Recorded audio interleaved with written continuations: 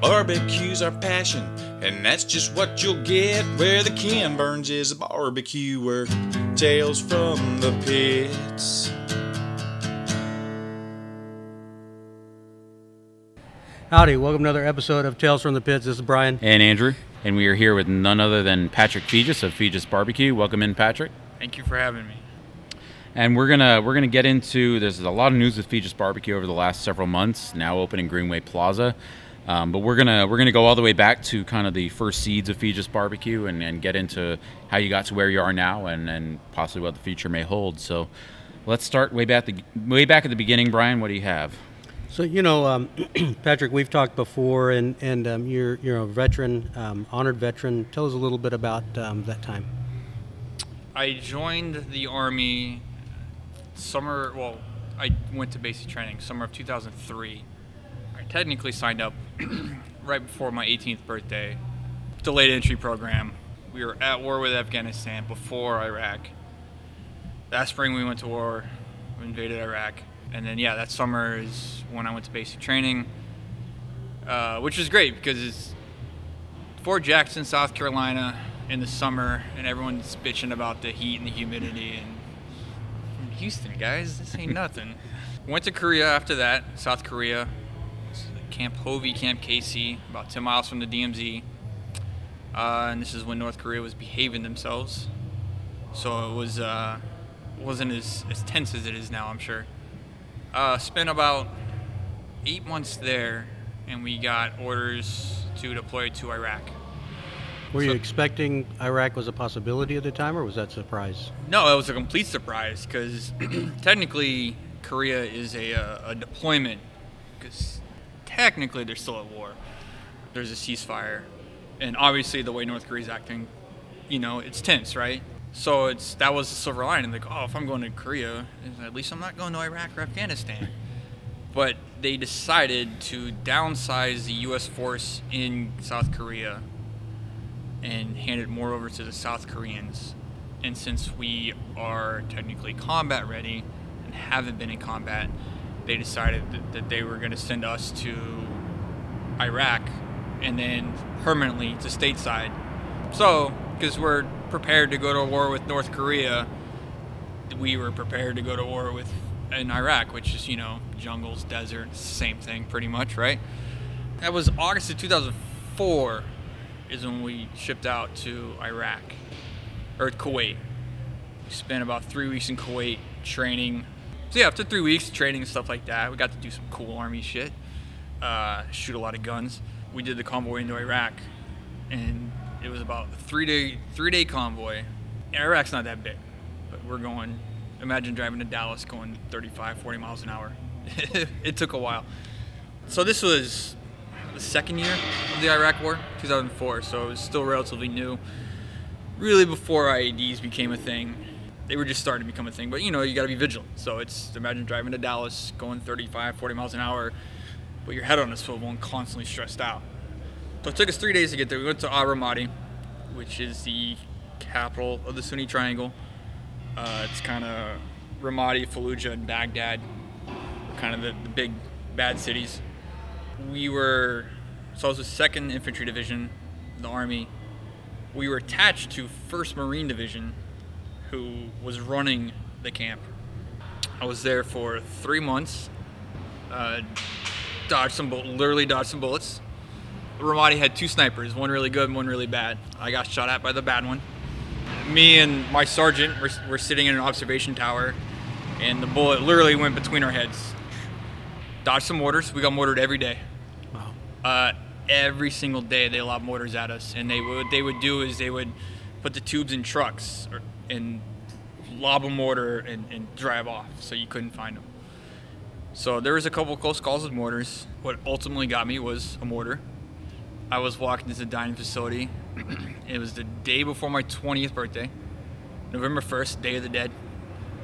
We were walking, and I turned to say something to a buddy of mine. There's about 6 of us, and this explosion goes off, and you feel the concussion. People kind of got knocked off their feet because I found out later, it was like 20 feet away is where it landed, which is pretty close. Immediately felt the pain in my gut. and assess everything, who's hurt, who's injured, whatever. I'm hit, so they grabbed me up and carried. Luckily, I'm only alive today because we were right next to the aid station. So they picked me up, carried me in to the aid station, and at that point I'm out. So they give me an aid station, and I'm in and out.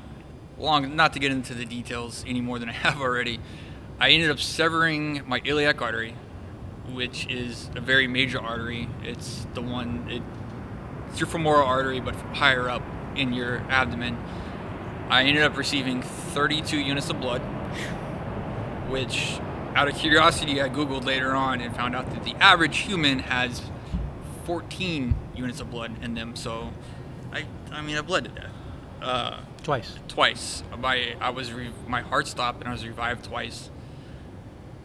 Once, I believe, the records don't really tell you where this happened, but I believe by just recollection, one was in Ramadi right when that happened, and then the other time in Baghdad, where they did the surgery.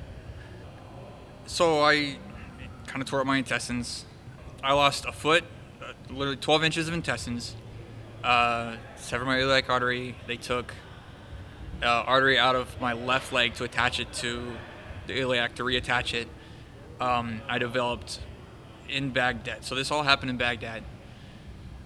I developed compartment syndrome, which is a sports injury, where blood was going down to my leg, and then it wasn't coming back up. Not coming up, yeah. So then you're at risk for blood clots. So what they did is what they call fasciotomy, which is they cut either side of my calf from knee to ankle, just to let the blood out. And I'm sure some of the 32 units went there as well. To this day, my right calf is a lot larger than my left calf. It's just scar tissue, right? So they were flying me to Germany. The plan was, when I landed in Germany, they were planning on amputating my leg below the knee because it wasn't getting better after they did the fasciotomy. For whatever reason, the air pressure on that flight fixed whatever was wrong. Wow. But they were scheduled to chop the leg off. Wow. So, yeah, I still have my leg because of that flight. I've had doctors tell me, "Oh, you're lucky to be alive. You're lucky you still have your leg." So it's as bad as it was. I used up all my luck. Yeah, it was the complete right set of circumstances for a horrible situation to be less horrible, I guess. Exactly. It's no point in playing a lotto because I used up all of my good fortune that day. So I was in Ramstein for a week, out. I woke up at Walter Reed in Washington, D.C. They took me off of pain medication. They took me off everything trying to wake me up. I was just out. Wake up and, I spent two weeks in Walter Reed, and this happened right before Bush got reelected. This was November 1st, right? Bush went to Walter Reed on a weekly basis, I found out, and they asked, the president's coming, would you like to meet him?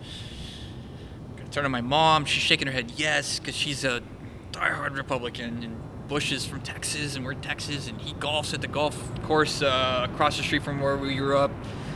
It's like, yeah, sure. Like, did he win? Like, I had no idea. I had been out. Like, oh, yeah, he won. All right, cool. So I got to meet President Bush. And the best story about that is my brother talking his way past Secret Service. Because they shut the whole floor down.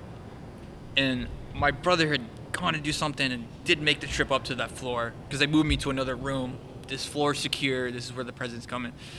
And my brother somehow talked his way past Secret Service to get to the room. And then he kept trying to get me to ask him about his daughters. And I'm on morphine. The Bush twins were a big deal back then. Yeah, they were. There were some party girls. And I was on morphine, and I had a fever. I was hallucinating.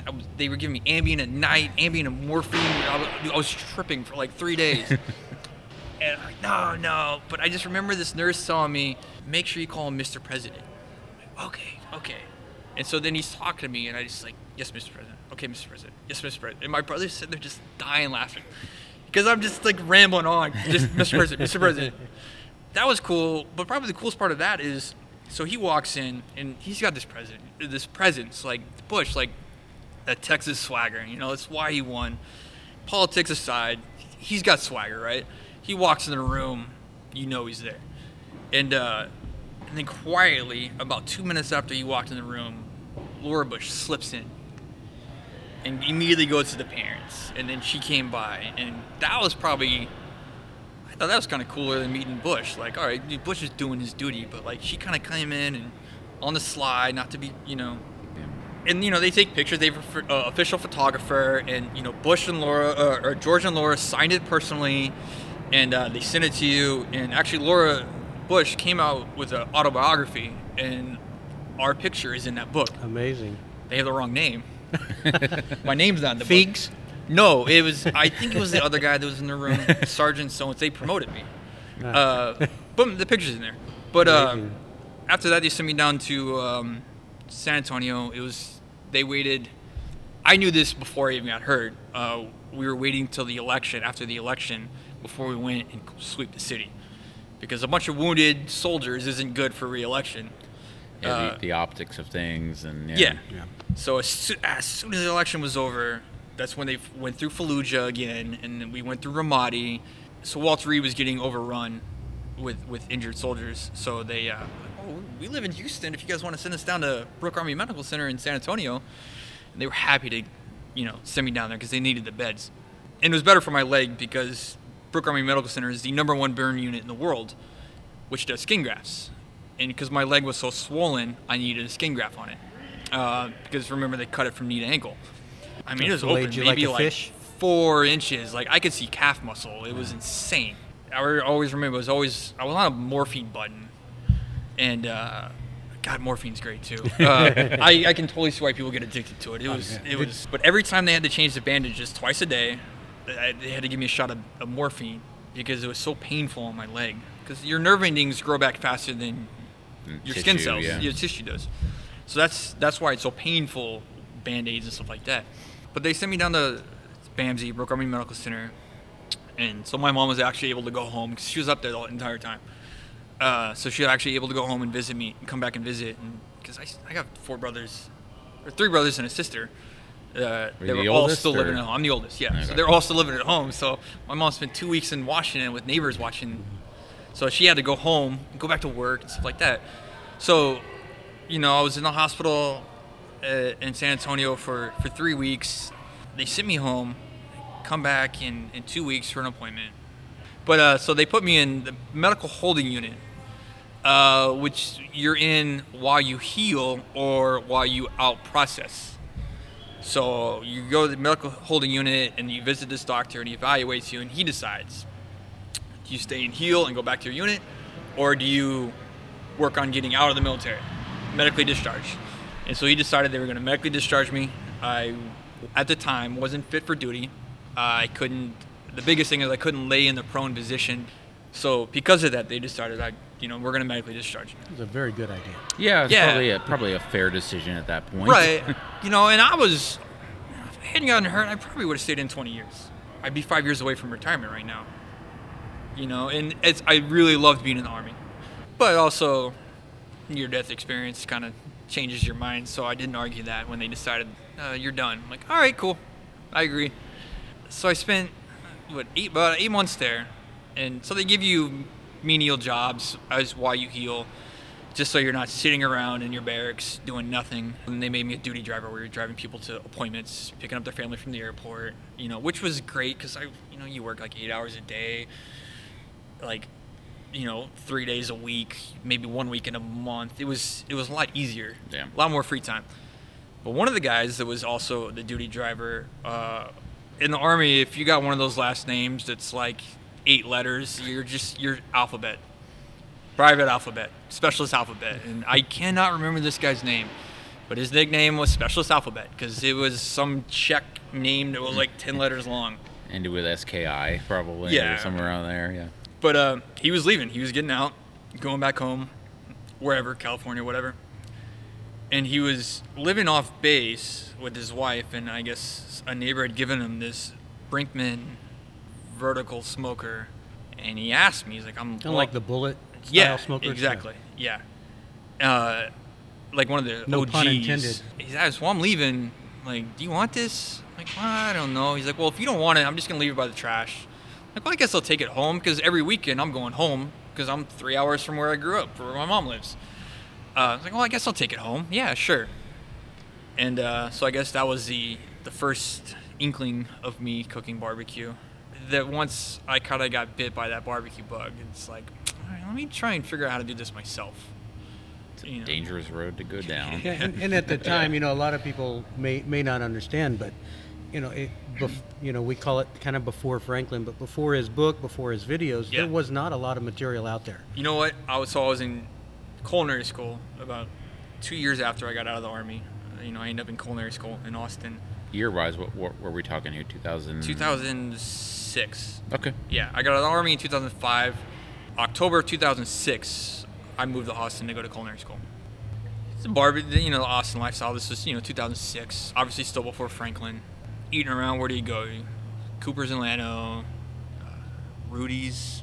While I was at home before I went to culinary school, I kind of was playing around with that smoker, the infamous rusted out Brinkman. Playing around with it, not really cooking anything that's really worth talking about. No idea what I'm doing. So I remember in culinary school we had a student that had cancer or something, so they decided to do a barbecue cook-off to raise money. So everyone in our class, we got together. We had this guy that had a big 500-gallon propane tank smoker, and he was an Army guy too. A lot of military people go to culinary school. Interesting. We had a lot of people in my class that were in the military. It's hard work, and it's There's a theme. Yeah. The adrenaline rush, the shitty hours. We do this cook-off, and I'm gonna do the brisket. I'll do the brisket. I've cooked some brisket. I'll do the brisket. This guy James is his smoker. He's gonna do the ribs, and then someone else did the chicken. I remember at one point, somewhere down the road, I looked up how to cook brisket, and it landed on Emeril Lagasse recipe. And Emeril was like hot shit back then. Like, that's the guy. That's who everyone wants to be. So I did this Emeril Lagasse recipe, and it's got herbs in the rub, oregano and all sorts. Yeah, and I think the entire cook was wrapped in foil. I had no idea what I was doing, obviously. Somehow, and we watched other people, like, they're grilling the brisket. It was insane. Somehow, we get third in brisket. It's a crappy culinary school barbecue cook-off. Somehow, I get third in brisket by cooking it the entire time in foil. It was probably tender. It was tender. I guess, they don't look for smoke rings anymore, right? So, we got like second in ribs and like second in chicken. We won, but after that I was like, holy shit, this is awesome. This is cool, man. Like, so after that is when I really started getting into barbecue. And speaking of books, the library at the school had Mike Mills' book, Peace, Love, and Barbecue. And I checked that out and I never returned it. And the school closed, and they took all my money, so I don't care. And if someone from that school is listening, come find me. The great thing is, it was worth the money at this point. Yeah. I paid $32,000, whatever, for that book. Or the government did. You guys, the taxpayers did, I guess. The great thing is I got to meet Mike last summer and tell him, like, first barbecue book I ever looked at was yours. And that was my Bible for a long time. So after that, started studying it, getting on, I guess, the Smoke Ring barbecue forum. And that is an old forum. Yeah, yeah. But there's still, there's a lot of good information to be mined from there. There's a ton of good information. Yeah. It's not where it was back then. But if you go back to the archives, you see some of that old stuff. It's really good. Yeah. And I'll get on every now and then just out of curiosity. And the main guys that were there back then are still on. Mr. Mojo Rising. If you look up my dumb cooks. I learned a ton from that. And, the great thing about barbecue, guys, there's no secrets. The hard work is a secret, so no one is scared to tell their tricks. And that's what was great about the forum. Everyone had tricks, and they all, that's when I discovered that vinegar mustard sauce. Someone on there was talking about it. But no, what I always tell people is, like, I got no secrets. Day starts at 4 in the morning. You show up at 4 in the morning, I'll show you everything. No one that I've not hired, obviously, like Wade shows up, no one has ever shown up. Like, teach me how to barbecue. All right, I'm barbecuing in 2 days. Meet me at 4 in the morning. So you're working at Kona Grill out in Sugar Land after you've finished culinary school and you're back home.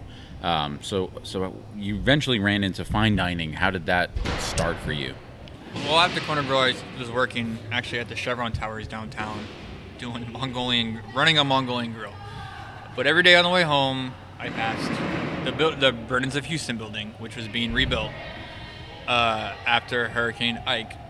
Kind of a roster of incredible chefs that have worked there over the years. Yeah, Chris Shepard, Yeah. Randy Evans, Carl Walker, Joe Cervantes is there, Danny Trace. Danny Trace worked there for a long time. Yeah. Sean Hochstein, who's the chef at the Grove. Daniela Soto Ines, James Beard Award winner at Cosme. Yeah, she's got a bit of a resume. Yeah, right, yeah. And a number of people. There's people coming up still. And it's just, I mean, that place is an institution. 50 years been open. It teaches you how to run a restaurant. Not how to run a kitchen, how to run a restaurant. And I've learned so many lessons in that restaurant. It was insane. And no, just driving by there, watching them rebuild every day. It's like, you know what, maybe try something different. You know, I've been kind of doing some, not fine dining, just regular bullshit food. Maybe try some, you know, challenge myself a little bit. Applied there, got an interview. My resume stood out because I worked at Bennigan's for a year while going to culinary school. Making the Monte Cristos. Oh God, don't even get me started on Monte Cristos. I try and get everyone to put Monte Cristo on their menu, but I'll never put it on mine because it is such a pain in the ass, but it is so good. But yeah, so he's Chef Javi, who works for Cisco now. He's just like, I used to work at the Bennigan's on Kirby. I know you gotta be quick. You gotta be able to move in that kitchen because it's insane. It's like you're pulling off 10 tickets at a time. It's just trailed. It's like you tell two people working the fryer, like, all right, you start frying stuff and I'll just pile it here and I'll start putting it on plates. And you know, I left right before they ended up going bankrupt and closing. And it was a shit show, but it's still a grinder or whatever. But so that's what made my resume stand out. So I got the interview. Initially didn't get the job. Like any restaurant when you open up, some people don't work out, so they called me back. Asked me to come in. Why don't you come in and stage? You know, yeah, cool. And went and did it. And you're going to work with the grill guy. He's running a little bit late, so just do this, do some stuff here. And they came to me like an hour later, like, so the grill guy's not going to show up. Can you do this? I'm like, yeah, I've ran a grill before. It's been a year and a half, but yeah, I can do it. And it's not the grill that I ran at Kona Grill, where I was cooking bullshit ribeyes and chicken breasts. Like, I'm cooking Harris Ranch fillets and stuff. And I mean, this is like week 2 of Brennan's being open.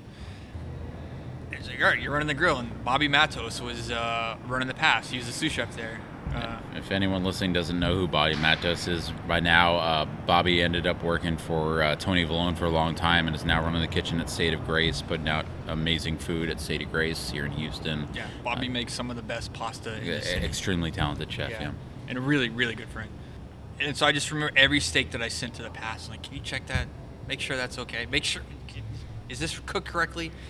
And we just got slammed. And Brennan's it's a huge kitchen, one of the biggest in the city, but there's 3 entree stations.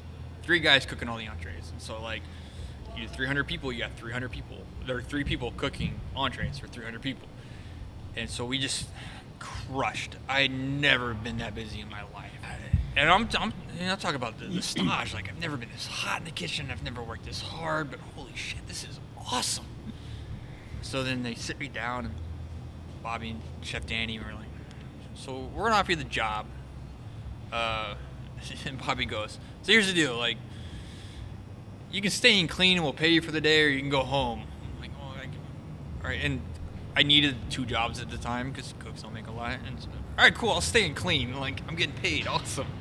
So I worked 2 jobs for about 6 months, and I finally left the Chevron gig and went to Brennan's full time, and just the lessons you learn in that restaurant on how to run a restaurant. It's Alex Brennan, one of the owners, is like, he'll walk through the kitchen and bend down and pick up trash on the floor himself, the owner. Not a lot of owners will do that. But when he sees you step over a piece of trash, he'll call you over and ask you, why didn't you pick that up? So at the same time, I'm doing barbecue at home on the weekends and stuff like that. And couple of barbecue runs here and there. And then Underbelly and Hay Merchant are opening up. And I remember I went to Hay Merchant with the wine guy, Marshall from Brennan's. Let's go check out this bar. And fell in love with Hay Merchant. Hay Merchant was awesome. But Marshall had worked with Chris Shepard at Brennan's, because Chris used to work there. And so Chris came by and he's like, "You guys want a tour of Underbelly?" He goes, which wasn't open yet. Yeah, sure. And Chris walked us through and kind of told us what he wanted to do and how they were going to do things. And it's just like, holy cow, this is awesome. Houston was begging for something like that at that time. And a lot of people like to give Underbelly and Chris the credit for starting this culinary thing that Houston's in, and he deserves a lot of it. But there's 3 OGs. Reef, which is still Brian open. Caswell's, yeah. I mean, rebuilding after the hurricane. Caswell did a lot for the city. Haven and Feast. Without Feast and Richard Knight, there's no Underbelly. Yep. And I've heard Chris say that place was fucking magical. I mean, that is the most fun I've ever had in my career, and might be the most fun. That was a rock star kitchen. It was a rock star kitchen. I mean, you had Daniela, James Beard Award winner. Daniela, again. You had Ryan Lashane from Riel, which is a really good restaurant. You had Lau Bento, who I've gone on to work for. JD. Yeah. JD, Nuge, You had Maddie. You had Peter Yankee in the butcher shop. It was, and even the lunch guys, everyone was fucking rock stars. The servers, when Underbelly, as we know it, closed down the other week, half of that staff was the original. Especially that front of the house, half of it was the original. And most of those people came from Catalan. That's Chris Shepard. People love Chris and want to work for him. But it's just, we're just going to do cool shit, and we don't care. We're going to... But it was nose to tail. So, I mean, explain to people what that means. So we would get whole pigs in. I mean, literally a whole pig, and break it down ourselves. Or Peter would. We'd get whole goats in and break it down. We would get whole... And you would cook and serve every piece of that animal. Every piece. Yeah. We wouldn't get a case of steaks. No case of steaks. No case of chicken. We get a bunch of chickens in. We get rabbits in. And Chris taught us how to break down rabbits. One of the first dishes we did was tête de cochon, which was the pig's face. Your imagination was the limit on what you could do. And I would come to Chris and hey, I got this idea for this dish. I kind of want to do this. He's like, well, just fucking do it then. Oh, okay. That blew my mind. I love to tell people, Brennan's made me a line cook. You had to roll at Brennan's. You had to be fast. You're cooking for 300 people a night. You're just pumping food out. And Underbelly made me a chef. Chris made you get out of your comfort zone and cook. He would give me one of the dishes that ran for a while that I did was a curry eggplant dish. And he gave me a bunch of heirloom eggplants. And here, do something with this, curry or something. I'm like, oh, okay. That was it. That was his only instruction. And so then it's I made a curry for him and hadn't tasted it. All right, that's good. Yeah, well, let's do that.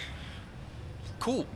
And so that was the beauty of Underbelly. And a lot of people like to knock it because there were some misses. There's some dishes that weren't hit. When you've got that kind of creative playground, not everything's going to hit. Exactly. If you put yourself out there that much, you're not going to knock it out of the park every time. Yeah. For sure. Yeah. And Chris was the guy who kind of told me to stop talking about doing barbecue and just do it. No, after the tour, I came back and I begged Chris for a job. I have to work here. I have to. And I was already on my way out at Brennan's. I had a job lined up at a steakhouse, a sous chef gig for a lot more money. But I have to come work at this. What you're talking about is amazing. I want to work here. And so I started out with, we already have our dinner crew, but we got a lunch spot. I'll take it. I just want to be here. And then about a month later, someone had to leave, and I moved up to dinner. When you decided that it was time to leave Underbelly, it was time to try something new. I think before he left Underbelly, we started doing pop-ups. Yeah, you were doing pop-ups. I started doing some pop-ups. Because I'm talking, I talked, I make good barbecue, blah, blah, blah. Finally, Chris is like, dude, just stop talking about it and just do it, man. Just do it. Oh, I guess. And so, Chris's partner at Underbelly and Hay Merchant were Bobby and Kevin, who were the managing partners at Anvil. And Bobby floated this idea of doing barbecue at Anvil once a month, and they would have a big blowout. on Sundays. The only day we were closed at Underbelly. It's like, yeah, so I did it, and it was great. I started doing the thing at Anvil.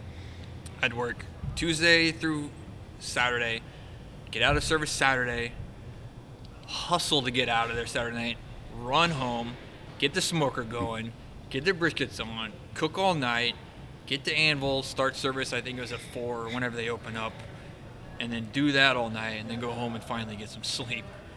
And I did that once a month for a while. And that just kind of led to the next thing. I ended up at Grand Prize for a while. So was it around this time that you met Miss Erin Smith? Yeah.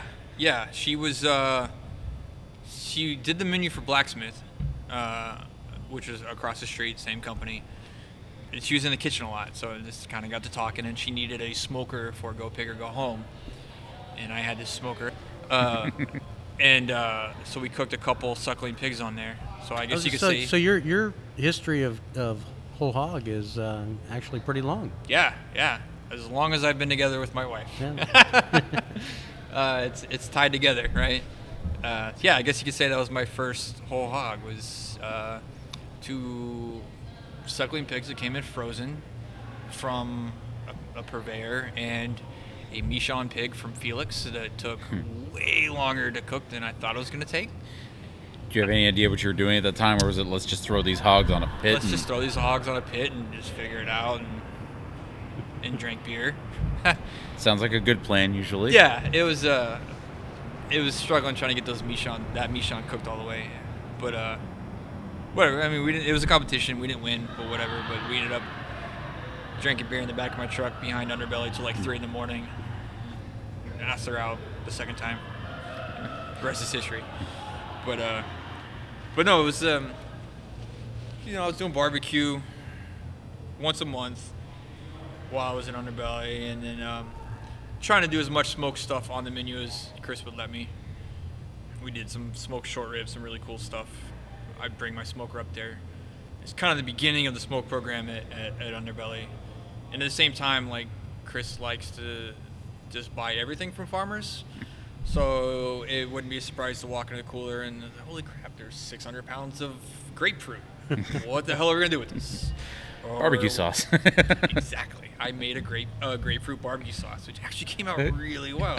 You just put a shit ton of sugar in it and some vinegar But, so I was making cool, and they got that canning program, so, I was making cool barbecue sauces there, putting them on, like, oh shit, these peaches are going to turn. Let's just make peach barbecue sauce, That's around that time was when Ronnie Killen was doing his pop-ups. And one of our first, I guess, dates, Aaron and I went down to Killen's pop-up when he was still at the steakhouse. Ronnie knew who we were, or probably knew who Aaron was. I was just some line cook. Aaron was the chef. But, he came out, talked to us, and took care of us, and really enjoyed the barbecue there. And then, I guess as he got close, I was following him as he was working on getting open, and kind of watching him build that brick pit. He reached out to me. He's like, hey, I'm looking for someone to help out. Why don't you come down and talk? Let's sit down and talk. I went down there and talked. Kind of told me what he wanted to do, what he was thinking about. It's like, I don't know. Let me think about it. I loved working at Underbelly. Went back and told Chris, look, Ronnie reached out to me. I'm going down there. I'm not sure if I want to, because I just wasn't ready to leave Underbelly. And Chris goes, yeah, you should go do that. And which was not the answer I expected. I expected him to tell me, he's like, no, stay here. And it just kind of, what? And he's like, well, I mean, you want to run a barbecue restaurant. I can't teach you how to run a barbecue restaurant. So Ronnie can. Just go work for Ronnie. Yeah. Duh. Oh. All right. And went down and talked to Ronnie again. Like, yeah, barbecue's getting pretty serious, so the next logical step. Yeah, it's just the next logical step. So yeah, I went down, and the timing didn't quite work out where I had to do my 2 weeks, and so I wasn't there on day 1 at Killen's, but I think I was there like maybe a week later. Like, I have my own style, but I'm going there to do Ronnie's food, and just help him get this place going. I told Ronnie, look, I really want to open my own restaurant. Like, I can promise you a year. Anything after that, who knows? But I've always believed, always work at least a year somewhere. So I can promise you a year. Anything after that, we'll see. So, Killen's out the gate was insane. And it only got crazier. Yeah. And so my biggest thing when I was there is let's get this line moving as quickly as possible. There's 300 people in line. Biggest complaint is the line. Let's move this as quick as possible. We had the space to do it. Like Franklin, the line moves a little slow, but he doesn't have the seats. They have to move slow, or else you're gonna be standing there waiting for a chair to open up. And plus, it's the experience. Aaron's talking to you. And, Yeah. But no, so that was my number one goal when we first opened up. It's like, getting Ronnie off the block so he can see how the restaurant is going instead of just being tied to that butcher's block. And then also, like, let's get this moving as quickly as we can. So I wasn't necessarily I wasn't the pit master. Manny was the pit master. Manny had been with him for 9 years before that. I was going to be with him. It's kind of the legendary thing about Ronnie Killen at this point is the people in his restaurant group have been there a long time, which is almost unheard of in the restaurant industry at this point. Well, Ronnie's a good guy to work for. I was about to say, my understanding is he takes care of his people that's very what we've heard from Ronnie's multiple not people. a yeller. Yeah. He, when Ronnie gets upset and gets loud, you screwed up. He's a great boss. But yeah, and Manny is still there after I left. He's there today. 4 years ago. Yeah.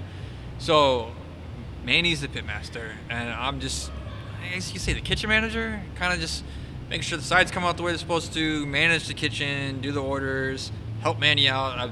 It was great because if Manny needed the day off, I can jump on the pits. I know how to barbecue, right?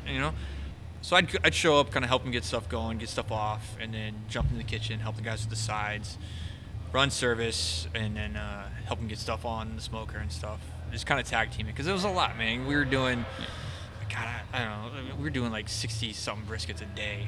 I think the most we ever did while I was there was like 80. Yeah, 85. The impact on Killen's barbecue, on Houston barbecue, is crazy. The amount of business that Killen's did. I mean, even to this day, but those early days were just nuts. Yeah, even to this day, I don't think there's anyone in the state that sells more barbecue than Ronnie. It was crazy. I remember those early days that Brian and I went there all the time because that was the gold standard in Houston. Those days it was Ronnie, Corkscrew, and a couple other things, and that was pretty much it. Gatlin's at their original location. Right, yeah, Gatlin's was still in the little location on 19th Street in the Heights, and but Killen's absolutely was a game changer for Houston barbecue. Yeah. And we didn't have to drive to Austin. Yeah, finally. I mean, a huge I was there change. like once a month. Yeah. What was so funny though is like Corkscrew was up north, and Killen's was down in Pearland, and there was still no barbecue restaurants like that in Houston. Yeah. And it took a while for that to hit, because I remember people complaining like, why isn't it in Houston? You keep doing the suburbs. Like, let's do the Houston. And you were there for about a year. Yeah. And then around that year time frame, I guess some more opportunities started to rise for you. Well, there was an old barbecue restaurant right outside my neighborhood. One of those old school, little crappy Houston barbecue joints that you grew up eating or whatever. But back to the 70s, did it have a live fire? Was it a brick pit? Do you remember? Actually, they had an oiler back there, a really small like OG oiler. That wasn't actually. It was pieced together. It was falling apart. But that they closed, and so I started checking that out, and it didn't really work out. It needed to be updated. ADA for disability stuff, and everything was. The place is kind of falling apart, and it's more of a teardown. But it's right outside the neighborhood. I could walk to work. It's on South Post Oak, which is only getting busier. So it's a great location, and if it was in better shape, I probably would have jumped on it. But whatever, it didn't work out. And then Lyle Bento approached me. The whole time I'm still doing the pop-ups occasionally, not as much, because working a little bit more at Killen's than I was at Underbelly. Lyle had been a sous chef at Underbelly. Yeah. Lyle had built an incredible restaurant reputation. Lyle worked at Feast. Yeah, worked at Feast. Feast for a while. At Feast, yeah. So he approached me about doing something. He's like, Southern Goods. We're going to do Southern food. We want a smoke aspect to it. I want you to come on board. There's other stuff we want to do as well. So you can do a barbecue restaurant. All right, cool. I jumped on that. So at Southern Goods, I would do the barbecue. What was it? The first Saturday of every month, and I would try and push to let them do me whole hog. Let me do whole hog as well. It's just so different than everything else. You know, like brisket's so fatty, beef ribs are so fatty. Like 2 bites of beef ribs and I'm done. You know, like the pork. Yeah, pork's fatty. I'm cooking. You know, I'm cooking red wattles. Those are just super fatty.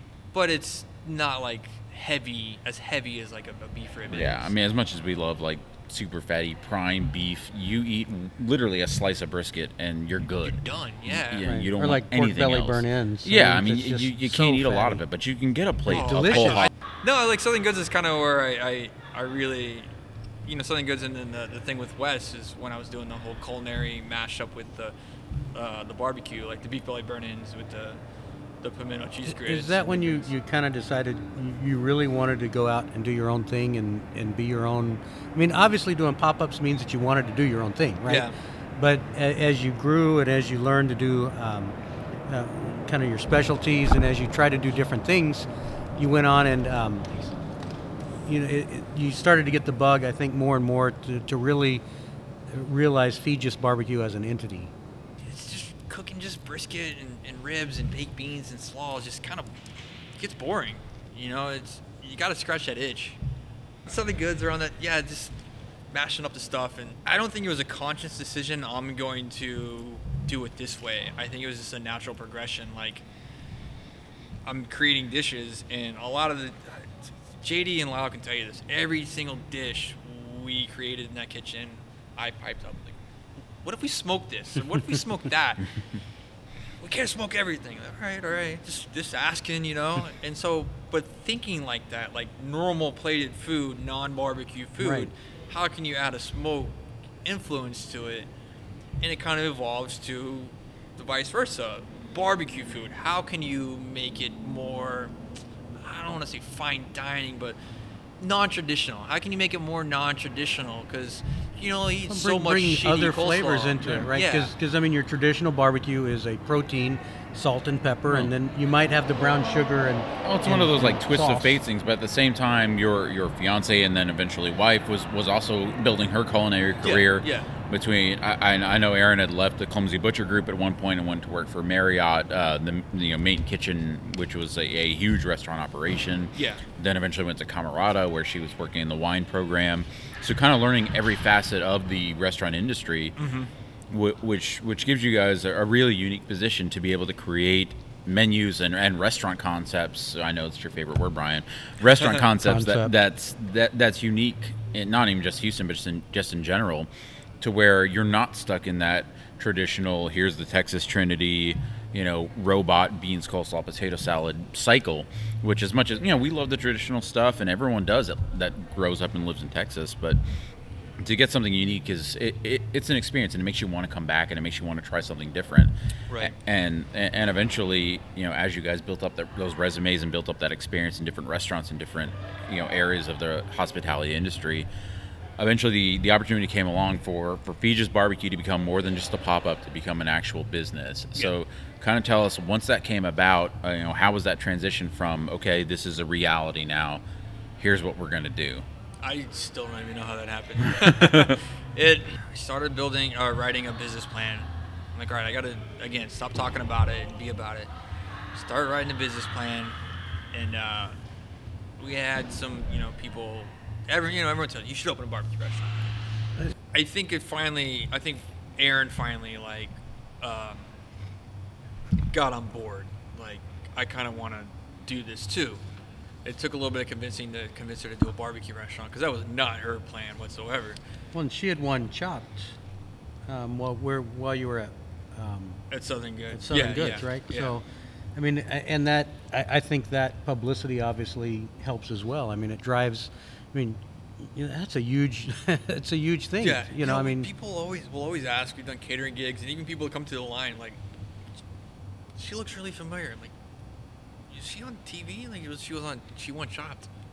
Oh, really? Like, and then, and they want to take pictures with her. Like, It's so funny. Like, she's like this. So the daily mystery basket special is that? No. Yeah, we need to do that. That's a good idea. I'm gonna tell her that. Like I'm gonna throw some stuff in a basket. You're cooking it. That's our special. Yeah, she's gonna love that. Yeah, as long as it's not what she cooked. She cooked rattlesnake and alligator. It was the deadliest basket, so it was like stuff that could kill you, right? Like, but no, she got on board with it, and then so we started working on it together instead of me just trying to figure it out. And like, I cook meat. Like, I'm not smart. There's no way I get this restaurant open without her. No way. But we decided, like, we didn't want to do partners. We're going to do this together. And it took us a while. Real estate in the city sucks for restaurants. Well, just in general, but especially in restaurants because Houston is hot right now. And so we looked for almost a year for brick and mortar. We came close a couple times. Some stuff fell through. For better or worse, they fell through. David Buer from Greenway Coffee, who had been there for 8 years and who owns Blacksmith, Aaron worked at, who owns Morningstar, who I sell brisket for their kolaches, and he owns a number of other stuff. David's one of the good guys in the city and a champion for the city. Been kind of working whispering, working the behind the scenes, trying to get us in the Greenway. I think he helped get Rice Boxing Greenway and probably Kuma Burger or Burger Chen. Burger Chen, yeah. Yeah, formerly Kuma Burger. And so he got us a couple gigs to do in partnership with the rodeo in Parkway, who manages the Greenway property, and kind of like a trial, like impress these people. And so we did it, and they reached out to us and wanted to talk about getting in the Greenway, the food court. And it was not what we were planning. We wanted the brick and mortar. We had plans, lunch and dinner, bar program, pear and wine. Aaron really no one's dream is the food court. Right, yeah. Aaron really wants to, she knows wine. So pear and wine with barbecue is not something people really do. And so we kind of wanted to do that as well and have a dinner menu. But yeah, these guys approached us and it just made sense. And so we're like, all right, well, we'll do this. And just give us time to kind of put our name out there, because a lot of the real estate never hit the market. And let's talk about the location so our listeners can find out and go as well. So it's at 3 Greenway Plaza, which is in Houston. And one of the things that struck both Brian and I when we first looked at the Feges Barbecue menu is, holy crap, you guys are doing a lot of food. Daniel Vaughn said the same thing. Are you really cooking all that? It's kind of incredible how much you guys are doing. 8 proteins every day. And a special, not every day, but many days. They have a menu. Viewers, they brought a menu so they can count it. That's right. Well, we counted it the first time we went. It's impressive. It honestly, when you think about the quality of the food that you guys are doing and the quantity, in terms of breadth of menu that you guys are doing, it's incredible. And this is not a detriment on Franklin Barbecue. We love Franklin Barbecue. They've been open for almost 10 years now. They serve 5 meats and 3 sides. You guys have been open for a month, and you serve about 8 meats and 11 sides. And 11 sides. And that's not to say, hey, you're better than Franklin Barbecue. It's just the amount of food that you guys are cooking. Yeah. It's extremely impressive. It's impressive because it's damn good. Yeah, and that's it's not just it's that hard you're to doing do a lot, 2 or 3 things well. It's much harder to do the amount of things that you guys are doing and do them well. And Brian's been once, I've been twice. I'll be back again. I've been eating your food for years. But tell us a little bit about, once you guys started putting the menu together, was it, hey, we want to do all this, or was it you were so excited about everything you couldn't edit anything down, or how did it become what it is right now? So being in the office building is, we're more of a convenience. Yeah, people for the most part, like that we're there, but we're a convenience. Like, we're going to go down to the food court and eat what we feel like. We're in the mood for Chinese food, we'll go eat Chinese burger or barbecue. But one thing I noticed when I was at Killen's, it was probably about 80% guys coming in, and then when I take Aaron out to eat barbecue, when I drag Aaron along to eat barbecue, I'm sure Lolly can attest to this as well, like Aaron gets the baked potato because she doesn't want to eat a bunch of heavy meat. But barbecue restaurants don't offer a lot of healthy options. They don't offer salads and stuff like that. So we really wanted to appeal to the people that wanted to eat healthier. I can't ask people to eat a beef rib and go sit down at their desk for 3 more hours. And to knock it though, when you say healthier, sometimes these things are loaded with with tasty calories, Right, but yeah. but it's not beef, right? Yeah, it's, yeah. it's It's not a not- fatty it's beef. not that's meat like fat. Well, that's like our coleslaw. It's a yogurt base. There's no mayonnaise in there. Yeah. It's yogurt, which is healthier, but it's still creamy like a mayonnaise based Right. coleslaw. We don't do beans. Our instead of cream corn, we're doing the elote corn salad. We got the kale salad. We have a. I mean, Moroccan spiced carrots is simple it as may be my carrot favorite sounds. side so far Yeah. that I've eaten on your menu. Dude, we cook so many carrots. It's ridiculous. They're really good, and it's unique, and it's one of those things that like a lot of people get scared by words that aren't familiar to them. Like a Oh, lot of yeah. people don't know what the word Moroccan means. It's a flavor profile. Yeah. Moroccan mole. I mean, if I put right, yeah, if I put baked beans on that menu, that's all I'm gonna sell. We don't want to do that. We're gonna do a bean, but it's not gonna be your traditional baked beans. We're gonna do our version of it. Just because everyone else does it doesn't mean we have to do it, and that's the way we approach this menu. It's like, yeah, everyone does coleslaw. We kind of have to do a coleslaw because it lends well with barbecue. We don't have to do mayonnaise based or vinegar based. We're gonna do what we want to do, you know. And I do have some influence on the side. But that's mostly Erin, you know. Erin, she likes to cook outside of the box in different cultures. I mean, the yogurt has a bunch of Indian spices because Erin did a dinner with Anita from Pondicherry and learned this cool trick where Anita blooms the spices in oil, and so Erin does that and puts that in the slaw. So we've been waiting for Featureless Barbecue to become a full-time thing.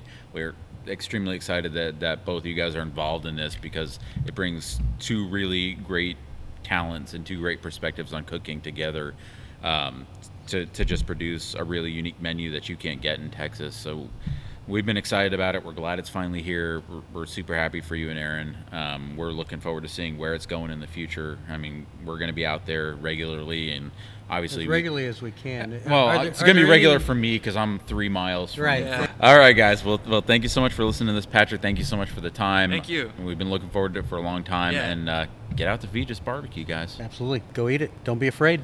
Best food court barbecue in Texas. There you go.